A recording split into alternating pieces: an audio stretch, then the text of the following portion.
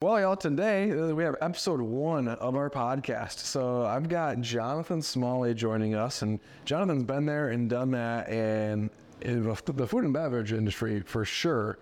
But he's been there and done that in all sorts of cool stuff in life. He was a traveling missionary for a little bit, born and raised with some incredible stories, and I've gotten to talk to him quite a bit and learn some of this. So without further ado, I want to jump in and just have Jonathan introduce himself, and let's talk about where you've been, what you've done, and how far back do we go? I guess starting just in my adult life, I guess I do have to go back a little bit more into my childhood. I was cooking in the restaurant industry since I was 12 years old. My parents opened up a restaurant when I was 12, so they put me right under the line. When I wasn't in the dish area, I was online. And we just kind of lived and breathed that life. So it's just something I knew from a really young age. Was that like a little mom and pop type restaurant? Okay. It was a more mom and pop, Italian style cuisine, like right there in Manistee. We had that for several years, and then out of nowhere, decided to move overseas. So we moved overseas and lived there, and believe it or not, somehow found our way into doing restaurant work in there just by kind of a building a business for the local community. Not something that we ever tried to like make into a business for ourselves, but just built a little chop house for some locals to be able to run and own as their own. We built that restaurant there, and just built it and helped with the local cuisine, learned a lot about it, and then we're right from that into living on board a ship in the Mediterranean, where of course I naturally gathered my forces and found my way into the kitchen on board the ship. So because it was what I knew, so I ended up just doing prep for the chef on board this 350 foot 120-year-old ship that we were on board for what 1 year. What was happening on the ship? Like, is it a warship? So the ship was actually it was called the MV Doulos, and it was a missionary ship, but it wasn't. The whole point of it was to be able to get in and minister to people in some of these countries that you wouldn't be able to ordinarily be able to get to. So what instead we were was the world's largest floating bookstore. We had over 500,000 books on board. We had a huge bookstore in all these different languages, and we would just go in. And my dad was a medical doctor, so he was just the medical officer on board the ship. And meanwhile, me and my brother were allowed to just run amok. And so instead of going and getting into trouble, I just found my way into the kitchen and just started working with this Swiss chef. Just in there, we just we worked together, and it was cool experience. How old were you at that time? I was 15 and 16 at the time. Right. And then so we did that. So of course that's what I learned how to do. Yep. And then I was there. I'd moved back to the States. Landed in Ludington, Michigan, and had nothing else to do. So once again, I had to find a job and find something to do. So of course I knew how to cook. Yep. So I went down to this little mom and pop restaurant, Old Hamlin, walked in, met the owner, and he said, "Oh yeah, go hop on the line." So I was 17 years old. Just went and just started flipping eggs. Literally same day. Yeah. He was like, "Okay, come on in." I didn't even know what he was paying me or if he was paying me. So he did. Anyway, but you're lucky. So I just found my way in there and just continued cooking, and eventually met a girl, and we started dating, got married, and wanted to have a family, but didn't know what I wanted to do, so just ran to culinary school. I went to culinary school in my early 20s. Oh, you went to culinary school after all this experience of cooking? Yeah, so I had cooked in, so many restaurants at this point, went to culinary school, moved to Muskegon, and just started cooking in restaurants there, and, just built up my resume and my skill set in that field. Eventually got out of just cooking and got more into food and beverage management. Okay. And I was managing, huge events. I ended up working for a company that, we had a 40,000 square foot convention center. We had 4 restaurants and a couple of conference centers as well. And, so we ended up doing that. And that was my entire life. Right. So literally how many hours? A week. Like Like Jonathan was telling me stories of like just renting a hotel room because he had to be there 3 hours later. Yeah, well, we had a hotel attached to one of our restaurants. So, Right. you know, you cook on the line with your staff. It gets to be about midnight. You know, you have an event the next day that you're not nearly prepared for. So, you know, you just go grab a hotel room, sleep for 3 hours, and come back down by 3 o'clock in the morning and just keep going. And meanwhile, I had a family at home. Right. You know, so at this point, you know, my wife and I have had 2 kids, and yeah, so we're just living our lives married, but apart. Right. You know, so, you know, we loved each other still. We weren't having any problems with our marriage. We just didn't see each other. And it's kind of difficult to have problems with your marriage when you're never seeing each other. Right. But yeah, so anyways, something had to change. But the restaurant industry was all I knew. Right. Really, like professionally was all I knew. I had no idea like how I would move out of that. You know, I'd seen people try and fail to get out, and then they'd be back, you know, a month or 2 later. And it was like, okay, well, I got to make a go at this. So I talked, you know, to my wife one night. I got home probably at, you know, 1:30 in the morning, and you know, I was literally limping into the house.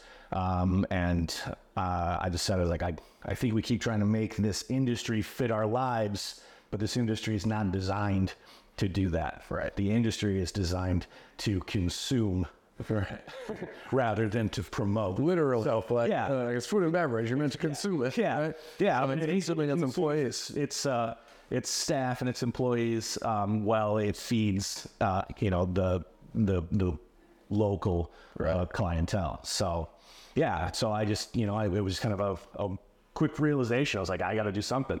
I don't know what it's going to be. I don't know what it's going to look like. And in my mind that night, as I went to bed, I think I was imagining a mailman because I had not really done anything else. I was like, well, I don't like to do that, you know? And then they seem to have pretty good hours. Oh, excuse me. Yeah. But, yeah, so I was imagining mailman, maybe plow truck drivers, or, you know, just, I don't know. I didn't even know what other people. So you had built up to being the top guy. Yeah. Like, right? Yeah. I had one boss ahead of me, you know, and one boss and then the owner who was worth hundreds of millions of dollars. Yeah, absolutely. Right. So one boss ahead of you. So you've grown and you've got how many employees underneath you? Hundreds. Yeah, 120 or so, or 25. Right. And you were looking at becoming a plow truck driver. Yeah, absolutely. It sounded great at the time. Just purely for lifestyle change. Yeah, just, you know, I'll do, you know, I could do anything as long as they let me go at a certain time of the day. Right. So if I could come home and see my kids, I was like, okay, well, they can, I literally remember telling my wife, she's like, well, what will you do? You know, like, what if you don't like being a plow truck driver? What if you don't like being a mailman? And I said, babe, they can shove bamboo shoots up my fingernails all day as long as they let me go at 5. So I was like, as long as they'll let me go home and see you guys, I don't really care what they do to me while I'm there. Like, that's not the point.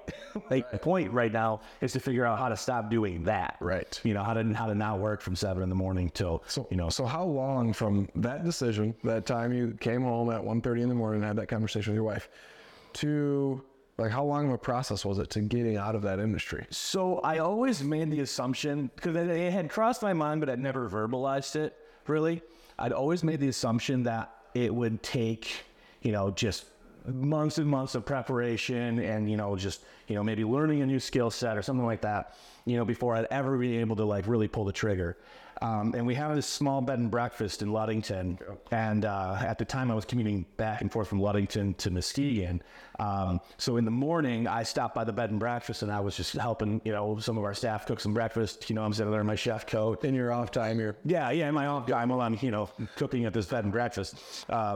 And my brother and sister-in-law walked in, and they, you know, we co-own the bed and breakfast with them. And I had just had this conversation with my wife the night before, and I just shared with them. I said, well, you know, I talked to Christina about it last night, and we're thinking I might just get out of the food and beverage industry. And my brother-in-law says, well, I know Colin's looking for a guy. It was like literally the night before, and I was like, who is Colin? And they were like, he owns a Superior Exteriors. He's the guy that put the roof on our bed and breakfast here. I'm like, oh yeah, remember I wasn't here for that. You know, so they were like, oh yeah. So he pulled up the ad that he'd seen, and he was like, I don't know, you know, I can reach out to him for you. I was like, okay. And later on that night, I was, you know, sitting there talking to him again, and they were like, you want me to call Colin for you? And I was like, yeah, call him, you know. And so he called him right in front of me. He's like, yeah, you know, I got a brother-in-law, you know, this is all he's ever done, but he's a smart guy. Can I give him your number? And he's like, yeah, you know, you said, Yeah. you know, go ahead, you know, give him my number. So the very next morning after that, I was driving down PM Highway, and I passed the shop, and I kind of just noticed it and just kept driving. I was like, yeah, I'm going to call that guy. I just called him.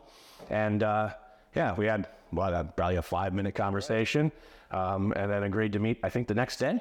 Yeah. You know? Yeah. And so it was literally that quick. Like, yeah, by the time I actually you had no thoughts before of wanting to get out of food and beverage. It was just that one night, boom, like, yeah, I had never verbalized it. Okay. I had, you know, it crossed my mind, like, there's got to be a better way. we all yeah, thoughts, right? Like rest job or whatever. But yeah. But you know, finally, I just like had the real talk of like, man, you know, this industry is just chewing people up, you know. Right. And to this day, I'm the only. I mean, and this isn't to toot my own horn. This is, you know, just to show how lucky I am with the woman that I married. But I'm really one of the only chefs that I've ever known that didn't at some point in his career cheat on his wife. Wow. Yeah, I you know, and I've talked to many chefs about it. And I'm not saying that they're not, you know, that none, that, you know, every other chef had. Correct. But of the ones that I worked with closely, it was common to cheat on their wives, you know, or to, you know, to just, you know, because they're spending their whole life in this restaurant. Right.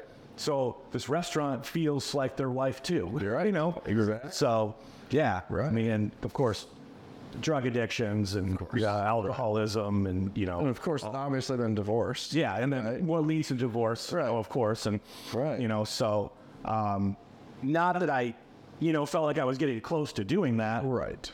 but I just still was feeling like I needed to get back with my family and be able to pursue them rather than pursue a separate career. Right. So finding something outside of that industry, Right. yeah, paramount to the lifestyle that I want to be living. And I made you the offer then, what, like the next day after we met? Yeah, and pretty It close. was really close. And then what did we do? You had like 2 or 3 weeks Yeah. that you gave them notice. So literally from the time you made the decision to interview was 3 days Yeah, or 2 days, something like that. yeah, 2 or 3 days. And accepted offer later that week. Oh yeah. And it just moved that fast. Yeah. So you just broke every belief that you had ever had about what that looked like. Yeah, absolutely. Yeah, so because of course, like I said, I assumed that it would take months of preparation and searching industries and trying to learn a new skill set and all that before I could even get. And then I also assumed that I would have to take a dramatic pay cut. Right. You know, I was like, well, you know, if I'm going to be starting intro level in a new industry, I'm going to be starting out at, you know, the ground level and trying to build my way back up. And I didn't know what that would look like for my family either. Right. So, but yeah. Well, let me just straight up ask, did you have to take a huge pay cut? No, actually, yeah. Yeah, no, I remember the day that you gave me a call, you know, I was in between restaurants, was driving, and you said, do you have a minute? Or you texted me, you said, do you have a minute? I mean, I was like, give me 3 minutes and I'll have, you know, I was like, I just drove down to a parking level in the garage and just kind of where nobody was around. And you know, you made the offer, you know, I remember, you were like, yeah, I'm excited to see what this will do for your family and all that. And I was like, yeah, absolutely, me too. And I called my wife and I was like, I feel like I just won the lottery. That was like, I'm not going to be taking a huge pay cut. I'm going to have like a reasonable, you know, amount of time to work, you know, and like a normal amount of stress, you know, like a not, you know, like, it's, you know, I wasn't trying to avoid all stress in life, you know, like, so, yeah. But yeah, no, she was, you know, of course, ecstatic and super happy. And, you know, they were already living up in Ludington, and I was driving back and forth between Ludington and Muskegon. And Which, just for everybody listening, yeah, 45 minutes. It's about a 45-minute drive. You know, So that's an hour and a half a day extra that you're out of work, but still not with your family. Yeah, absolutely. So, yeah, but yeah. So we do that, right? And when you were leaving that industry, Did you ever have anybody be like, "Oh, you'll be back"? Oh, absolutely. Absolutely. And I had said that to people before, and they came back. So I didn't. Yeah, I haven't doubt. Just got to get full swing. Yeah, I'd have people be like, "Oh no, I'm getting out of this industry. I'm gonna go sell RVs, or I'm gonna go, be a mailman." I had many people, leave literally to be a mailman. I had a director of hotels who had 3 hotels under him, who was just completely weighted down by it, and. One day we thought he was posting a picture of himself in his Halloween costume when he posted a picture of himself on Facebook of himself wearing a mailman uniform. Doug went out as a mail carrier, And somebody was like, "No, dude, that's his new career." Right.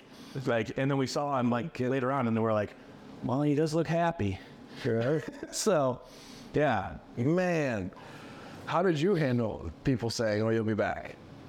Did you think about it at all? I wondered. Yes. I don't know.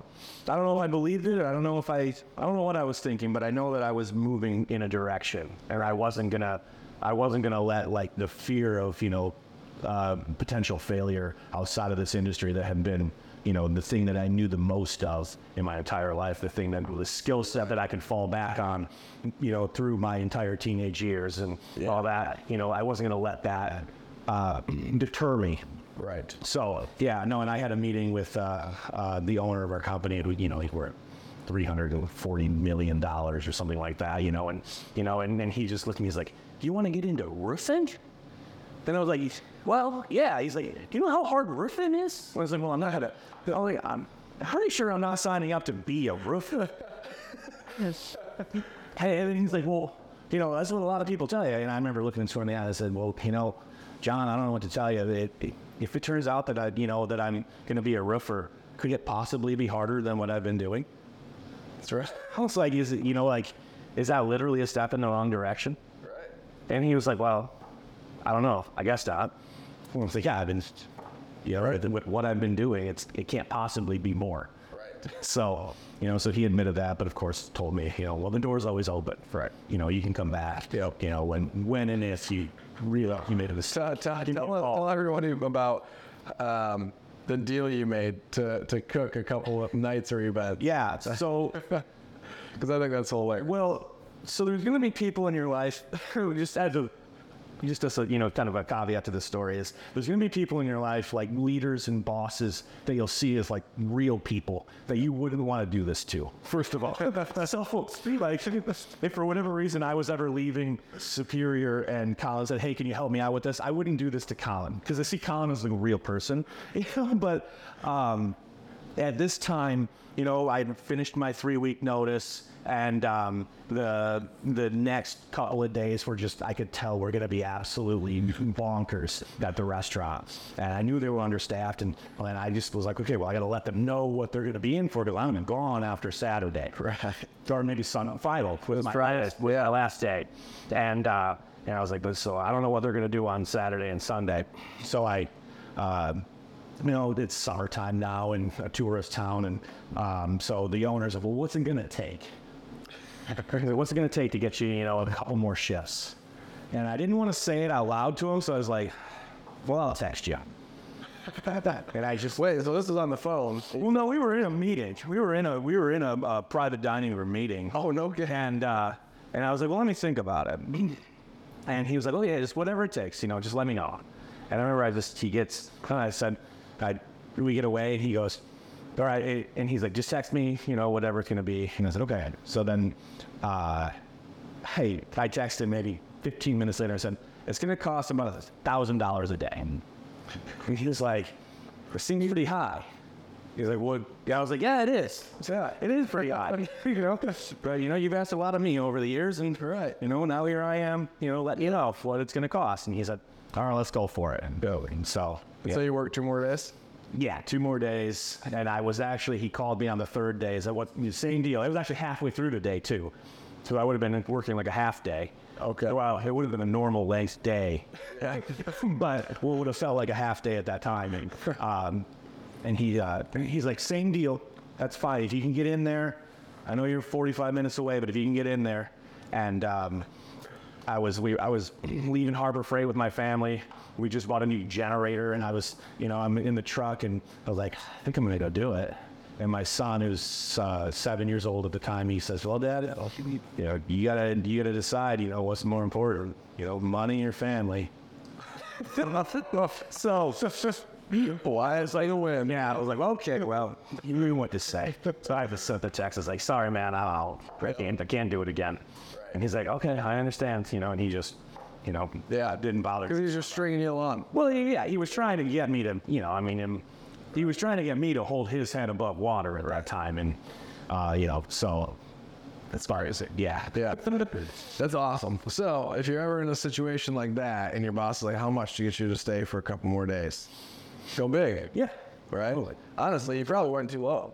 Yeah, I thought about it later. You probably would have But been that one- 1,500, $2,000, right? So, all right. So now let's talk about hindsight since leaving that industry, right? Because you were, after going to culinary school and then growing in the management side of things, how many years did you spend in the management side of things? 10? Yeah, about 10. 10. Yeah. What now, looking back on it, do you see as, and this is not to like bash the food and beverage industry, Right. This is more or less like things that we do as human beings that we just take for granted as normal that aren't normal. Right. Right. So what are things that you see that you were doing then that you would never go back to doing now? Well, it's definitely important to get a day off. Right. And I mean, even with the day off, I mean, we're going to continue working on our days off, for ourselves and with our families, but it's definitely important to take that time away from the industry that you're working in and do something specifically for yourself. Right. And that's something that in my old line of work, we never did. Right. Yeah, I mean, we'd have a day off. I remember my wife was at work one day, and I had just my boys, and we were like, all right, we're just gonna go two trafficking together today. And I got them in the car, and we started driving, and my phone rang. And I just looked at it, and it was like, hey, we're dying. We're on the, there's two restaurants are, just collapsing right now. We're busier than we thought we were going to be. Two people didn't show up. We need you. And I was like, Right. And then I'll never forget, looking in that rearview mirror and just looking at my kids, sitting there just in their car seats, ready to head out to the woods, ready to head out to the river. And just kind of looking at them being like, well, my wife's going to be home in an hour. I can't leave before then, And it's like, okay, let's go. Right. And just kind of have it completely switch gears and just disappoint them. Right. So. Right. Yeah, absolutely. So it's so important. And that image, Yeah. I could almost see it. Yeah. Right? The way that you just described it, because it's so vivid for you. Seeing the kids in the rearview mirror ready to go. Yeah. And having to be like, grab. Yeah. Can't do that. Yeah. That's tough. Yeah. No, absolutely. And so that's something you'll never go back to. Right. Oh, absolutely. Is being 100% on call, right? And I know I call you at night sometimes, so just for Right, but that's not her. That's not asking me to. right, exactly. Yeah. What else? Well, the food and beverage industry is so renowned for its abuse of drugs, alcohol. Right. Obviously I already talked about infidelity that I was able to avoid. And for the most part, drugs as well. I never picked up any horrible drug habits. Adderall is a crutch that industry really leans on pretty hard. And because it can carry you further than you should be able to carry yourself. Right. But yeah, definitely alcohol is something. It's not to say that nobody should be having a drink or anything like that. It's not a stance that I'd take necessarily, but it became so common to in the middle of the day, to just be walking along and there's a there's a rep from one of the local distilleries here. Okay, no problem. And because it felt intellectual, at the time to have them sit down and pour you $800 worth of whiskeys, that you wouldn't ordinarily buy for yourself. So you're sitting there tasting, all these different whiskeys, and you're gonna, get a little bit of a buzz on, and then oh, we got to go do a, got to go do a bar lineup, because we have a new bar menu. All right, let's go. And so the bartenders are sitting there making all these cocktails, and you guys are sitting around tasting all these cocktails and discussing them, and then you go from that to, it was just constant throughout the entire day. And then because it's constant throughout your entire day, it makes sense that, you're going to get home and it's going to be constant throughout your entire night. So you develop this attitude of, well, just, it hasn't become a big deal. It doesn't affect, it actually promotes my career. I do it. And it's because I'm doing it so much throughout the day, it doesn't affect my family at night. So, so you're just drinking throughout your entire life. And so of course, when I came to this industry, I wasn't drinking throughout the day, because what this industry is. So, and that was fine because I was focused on other things, but the nighttime continued to be the same. So to change your nighttime routine a little bit. So it was like, okay, well, you get home, maybe spend an hour or so with your kids, and then nothing to just, pour a glass of whiskey and then continue doing your daily life. But with a drink in your hand, because that's exactly what your life had been.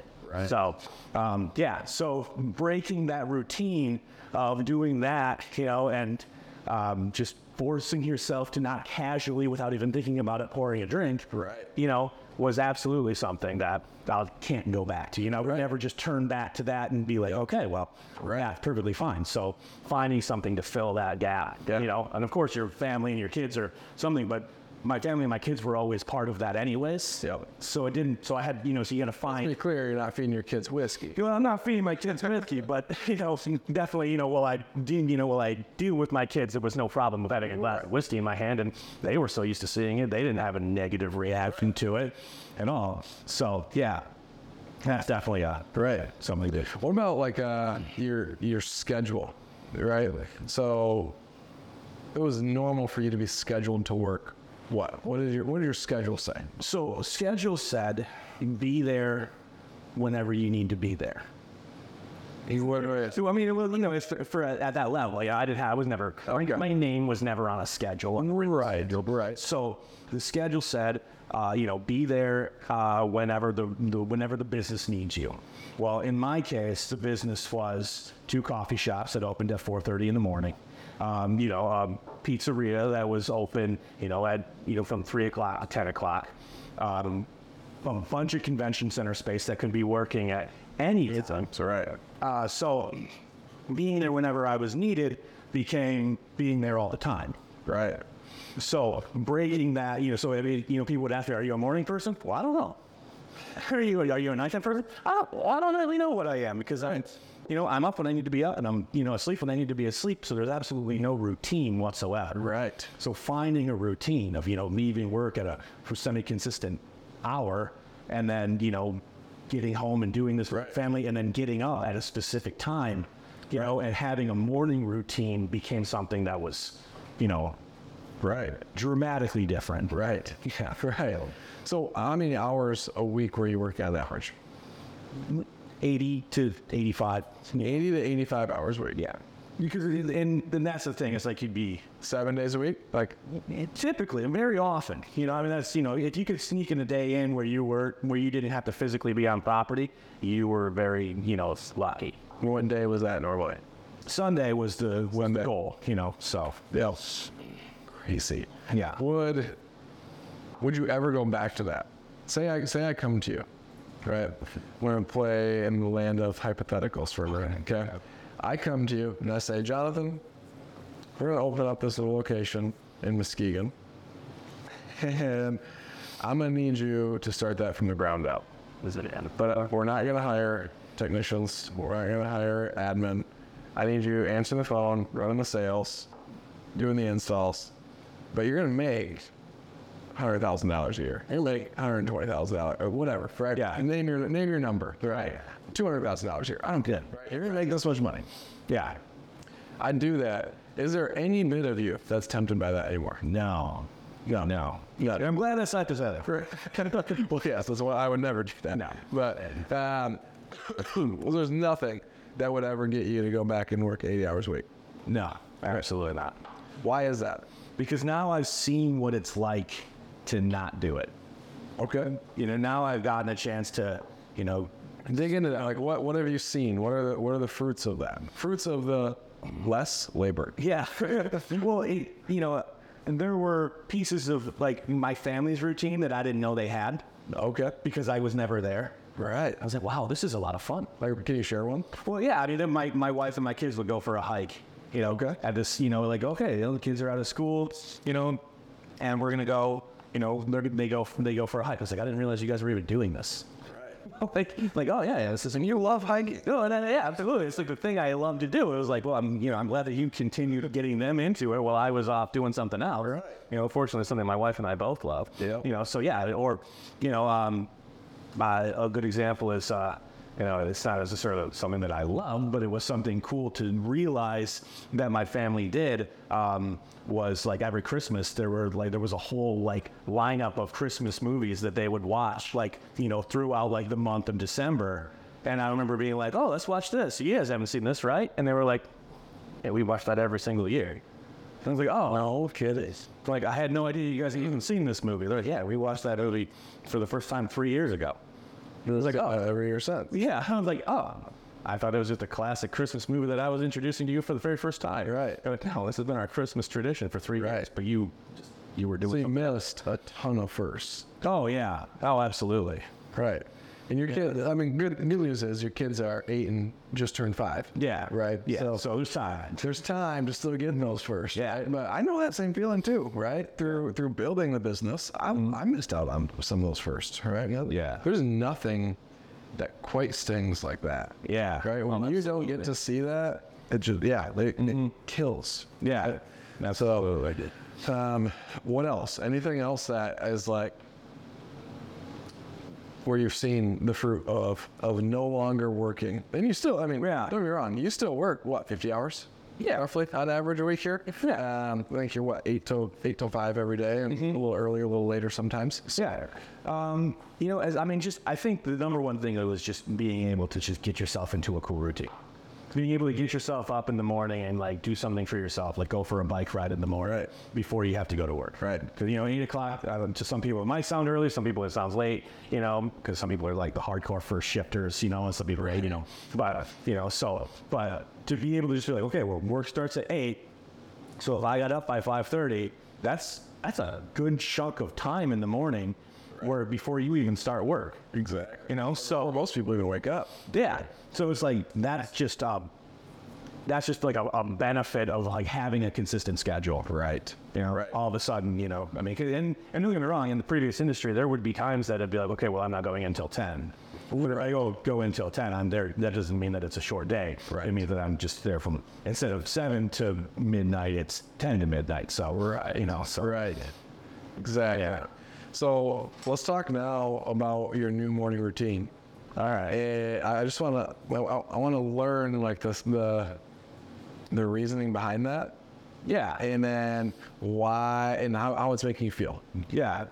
Well, yeah, absolutely. I mean, the new morning routine, just, so I get up, my alarm goes off at 5. I usually, get up and really start moving by about 5:30, and, it's not hard because my family's asleep to just walk right out the door and, grab my bike and just hop on it and just, ride out, and just ride out for, 45 minutes or so. Right. Just knock out, 6-7 miles, and just cruise around. We live close to the lake, and it's just ride down by Lake Michigan, see it in the morning. We're right, close to the summer solstice too, so it feels like noon at 6:30 in the morning. Actually, I think it was yesterday. It was, yeah. Yesterday was the longest day of the year. Yeah, just getting darker now. Right. But so doing that, and it's given me more energy to be able to getting up in the morning and, just having that routine of just really just building a sweat, at that time in the morning. I don't even really crave coffee now because I build up these endorphins at that early time. And then it also forces me to go to bed earlier. Right. which is, huge for, your mental health and, just for your It was physical a health. product of the book we just read too. Yeah. Company, right? Nothing. Mark Wahlberg does this. Yeah. Where he goes to bed at 7 or 8 o'clock every night because after that he gets tempted to do the stupid things, right? Eat the crap, to watch TV, to nut his brain or whatever. He's like, I'm just gonna go to bed. No, wake up at 4 and I'll be hyper focused and rock and roll. Yeah, well, that's awesome. Because that's how we operate too. I mean, we got the new ranch, right? There's always something to be doing until 9, 10 o'clock at night. Yeah. But, other than that, it's like we finish up and boom, we're in bed. It's up early, same thing. Yeah. I can 100% relate due to the energy from working out first thing in the morning. Like you're just like pumped. Yeah. And I'm not doing creatine or any of that stuff, right? Right. I'm not putting caffeine in my body or any of that stuff.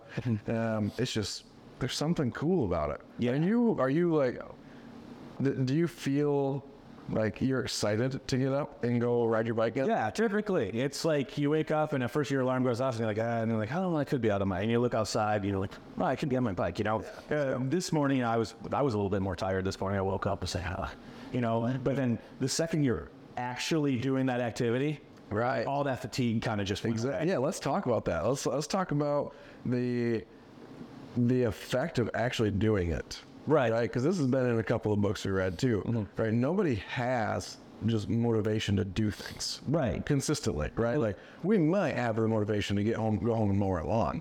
Yeah. But we're not really motivated to do it until we start doing it. Yeah. Right. And that's the same thing with the gym and all that stuff. Same thing in our lives.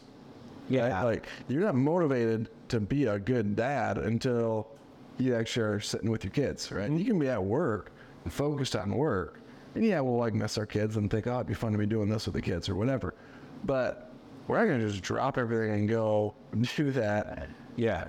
A, because it's not 100% right always, right? Yeah.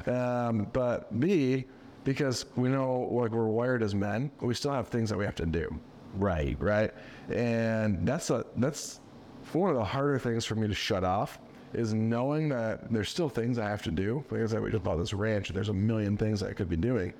But being able to shut that off and go and be like, nope, I'm reverting this motivation to my family, to my wife, to my kids, right? We have Thursday nights are hard stop date nights. I'm out here by 4 o'clock. I get home, my wife and I get ready for a date night, and we're gone. Yeah. Right? Actually, we don't get that tonight. Our babysitter's gone. I forgot about that. Crap. But yeah, finding those hard stops, but then actually doing the thing to gain the motivation to do it. Yeah. I think the motivation comes so much more from when you start getting the results. Right. And when you start to feel better. Yeah. Or when you start to see the ranch come together. Or, when if you're working, if you're putting together your workshop, because it's like we just bought this house and, we're living in town for the very first time ever. And, so it's like when you're putting together the workshop, when everything looks terrible, it's just completely torn apart because we just, the garage, of course, was the last thing to get put together. So it's like actually getting it's difficult to get going on it. But once you see it start to take place, it just kind of snowballs. The motivation just kind of snowballs. And you're like, well, yeah, let's get done. Exactly. Let's put together an awesome garage. And, right. Yeah. So all that cool stuff. Yeah. Right. Yeah. But definitely feeling better is a great motivation. Right. And then, if you're working out, you build these endorphins. Those endorphins are a drug. Right. That replaces the previous drugs that you had in your, whether it's coffee, which I'm obviously still drinking, or if it's alcohol that you got used to drinking, or, whatever, Adderall, if that's what you got into, but it's like those kinds of things. It's like, wow, building that up, working out creates, your brain will produce its own drugs. Right. Exactly. So this, and I don't want this to turn into promotional, come work at Superior Exteriors type video, but I want to learn, like, what are things that are different about here beyond just the schedule and having a hard stop, right? And, we didn't even touch on the times I had to tell you, like, Jonathan, quit working, go home. Right? Like, we had to detrain you from that because you would have kept going 60, 70 hours a week and be like, I'm getting 10, 15 hours a week back. I'm good. No, yeah. Right? But there was times I had to be like, Jonathan, why is your truck at the shop site at 6:30 at night? Yeah. Go home. Yeah. Right? And we had to have that conversation a handful of times. Yeah, But beyond just the hours, right? And not a pay decrease, and now you've been obviously promoted to general manager. You're making more money, I hope. Right? But beyond that, what are some things that listeners should be looking for in company cultures, or what? I mean, a lot of our listeners are entrepreneurs, right? So what are things that they can be putting into their company that will attract really high level people like you? Because like I hired Jonathan as an operations manager, but really like operations / project manager, because I needed my project manager position built out. So not only did he manage the projects, he built the systems for it, oversaw our seamless gutter crew, which is pretty automated. This was all on the roofing side. Really, I needed him, and built that. And now he's general manager overseeing sales and all of production and the admin team, because he's a high performer. He came with zero industry knowledge, right? He knows that asphalt or shingles are made out of asphalt, right? That was about it, right? And has learned the skill set. But what are things that like about here that, again, I'm not trying to make it a promotional video, but what are things that drew you to want to elevate yourself here? Well, I think, we use the phrase company culture a lot, right? But in a lot of ways, like we need to like define like, well, because every company has a culture, of course. My previous company, it was a culture of slavery. Yeah, paid, indentured servitude. But it was just of like, it was a big flex to tell people how many hours you worked that day. So rather than talking only about the time that you spent at work, we talk about a lot of the time that we spend at home, right? While we're at work. Yeah. So we take an interest in people's lives. And don't get me wrong, in most companies, there will be pockets of individuals that care about each other enough, but it's not top down. True. Our old owner, this is of course a huge company, but he didn't build it from the bottom up like this, where he had a personal interest in, the dishwasher.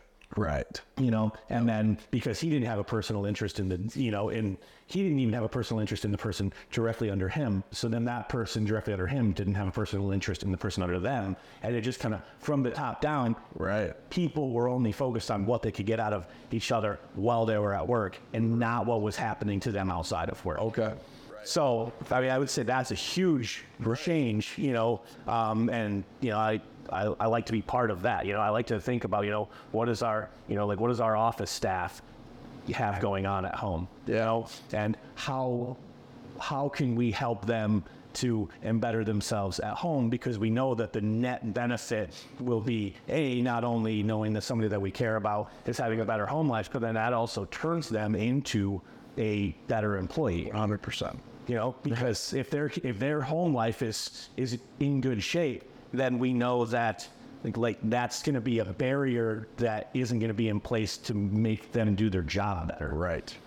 So because if they're just sitting there thinking all the time, my family is falling apart and all that, like they're going to be thinking about that and not thinking about like, well, how can I better this business? Yeah. How can I better the people around me? So of course the net benefit is everybody gets, raised up. Right. So. I would say exactly that, right? And you embody this, and that's why you got promoted to general manager so quickly, right? Is we invest into their personal lives so that they'll invest into the business. I mean, obviously we do it so that their personal lives are better because we care, right? But it's not we invest in your work life so that your personal life can be affected. It's the opposite. We invest in your personal life so that you can give us your best here. Right. It's a them at first, right? And I think that's really abnormal. Right. Not something you see a lot of. And the more I speak about it, the more I'm hearing that people want this in their companies. Right. So what I'm the employer, from the employee perspective, what are good ways to like start that without it being cheesy or coming off as like pushy, like, you know, oh, you're just trying to, you gotta, you know, some sort of ulterior motive or whatever, right? Like, what are ways that, I mean, put yourself back. Yeah. In food and beverage, what you know now with company culture, how would you try and change that where you were at? Well, for one thing, you have to mean it. Right. It has to, it can't just be, so we do it here. I got to bring it back over here real quick just as an example. We do it here because we actually care about the people. Right. Right. It's not the reason we do it is not so that they can come back and help us run better. Exactly. Right. So if they say, well, I really want that because I like what it did for your company, that's wrong. That's the wrong way to go about it. Because if you do it because you care about the people at your company, yes, the net benefit is just going to be that naturally comes back and supports your company. Exactly. But if you just say, okay, well, hey, I saw that this guy had some really great success and you got some really great motivation, you know, and all these people, you know, that are working, you know, 60 hours a week and, you know, are underpaid and are, you know, all that, you know, so if we do that, it seems to be working and overall benefit our company. So I want, you know, like, I'm assigning my HR department to figure out how to get this done and off the ground. Thank you very much. You know, let me know what your progress is. And they walk away, you know, it's not going to work that way. You know, but if from the very top, the top person has to come down to the bottom person and actually show an interest. Right. You know, I mean, and it might be difficult to change that after you've already built your company culture in a big company. You know, so if you have a company with 400 people and the owner's like, wow, we kind of did this wrong, that's going to be so much more difficult to rebuild your foundation. Oh, you have so much turnover. Yeah. You know, so, you know, you're going to rebuild your foundation now with this, you know, like this building up other people's dreams. Yeah, but if you started out that way, when you're small, right? If you're a small company that wants to be a big company, you know, yeah, absolutely. You know, like that's where it's going to make an actual. That's how you're actually going to be able to do it. Yeah. I don't. You know, it can happen, right? It can absolutely happen. Dream Manager, right? They did that with 400 or 500 employees that we're turning over every month. Yeah, right. They did it like it's possible, but it's extremely difficult, right? And they actually did it not from the owner down, but from management down, which is really, really crazy to me that they were able to make that happen, right? Because at the end of the day, there's always that stigma, like the owner doesn't care about me. Right. I'm doing all this and I'm padding his pockets or her pockets or whatever, right? But at the end of the day, like if we're able to shift that focus to people care about me rather than this one person that does or doesn't care about me, right? But people care about me. I think that's where it's at. Yeah. Right. So when we get a few people bought in that are caring about other people, I think that's where it happens, right? It was hard as hell for us to change the culture here. When we went from toxic and people talking behind each other's back, I think I had like 8 employees or something. It was really, really difficult to go through getting rid of those employees and hiring new people. And it was like a 2-year process, right, of doing that. I can only imagine what it would be in a 400 people. Yeah. No. Oh, man. Right. Yeah, it's crazy. So, yeah, I guess I would just say start it out right. Yeah. You know, start with a good foundation. Right. You know, because this is, you know, and then that can be duplicated. Yeah. You know, and just make sure that the rot and the old dead wood doesn't creep back in. Exactly. Yeah. So, yeah. So what, if we got somebody listening now that is looking to do what you've done, right? Get out of, we'll call it the rat race, whether that's in the corporate structure world where they're working 60, 70 hours a week or more, trying to become VP or whatever that is, right? Or they're in the restaurant industry, right?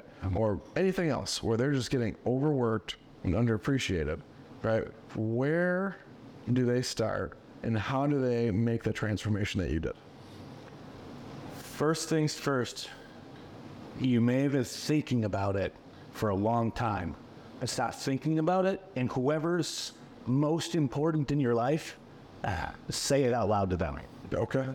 You know, yeah. like, I mean, really, I'll never forget the night I got home. I was I wasn't as drenched from sweat anymore. We had a 45-hour, or 45-minute, drive back in air conditioning, but I was still just like splattered, and I was limping still. And, I got, I'll never forget looking my wife in the eye and being like, we've got to make a change. Like, this can't keep happening, and just say it all out loud. If you don't have that person, you don't know who that person is, write it down or find somebody, but it's got to be said out loud. Because you can think it for months, but if you don't speak it, it's not going to happen. Right. And then second thing is, don't be afraid. It's going to be a little bit scary, but you can't let the fear drive you. Right. Just stay where you are. Yep. Because you'll continue running in that ambulance. Both routes are going to be hard. Just use your heart. Yeah, exactly. And I guarantee you, the net benefit of making the change, is going to be huge to make when you actually decide to make that change. Yeah. So Awesome. yeah, Cool. Well, thank you, Jonathan. You got your final thoughts, or there? I think I said them, but Yeah. All right. One final question. yeah. Number one book that you've read that you refer to everybody. Number one book that has shifted you or turned you into who you are. It's going to sound weird because it's the most recent one that we just did as a company, but I read it 3 times now. So, but yeah, the personality isn't permanent. That one I quote more than I think I've quoted almost any book when it comes to this subject matter. Right. Or just in life in general. Yeah, well, yeah, this Personality Isn't Permanent book was absolutely fantastic. Okay. And I know that's weird because it is the most recent one we've done, but that one, very rarely do I start a book, finish it, and then literally just like start it over. You do the same thing. Benjamin Hardy is incredible. Yeah, So, it's just, it really breaks a lot of old paradigms that people believe about themselves. absolutely. And so, Cool. yeah. And that flows right into your personality of being stuck in the industry and leaving it. So Yeah, absolutely. And whatever skills you picked up in your old world, your old industry, the skills, not the habits necessarily, but the skills, right. you're gonna find a way to use them. Right. As a chef, I still get to be a chef. That's right. I just get to do it for my family. Yeah, birthday parties. Yeah, and birthday parties, and every night while I'm cooking dinner, and all that, but I get to do it with them. And then, I found nonprofit, ways to benefit people in my community by being a chef. Right. If you're a bricklayer and you are done with that industry and you want to do something else, you'll still find a way to utilize being a bricklayer. It's definitely not a waste of your time. Yeah, absolutely. And whatever skills you picked up, it's not like you have to set those all down. Right. Exactly. Yeah. Cool. Awesome. Well, thank you, Jonathan. I really appreciate you being our first guest on a podcast. So, if this podcast helped you guys in any sort of way, please do us a favor, share it, send it to your friends, do whatever, because we want to help as many people as we possibly can. All right. Love you all. God bless. Win bigly.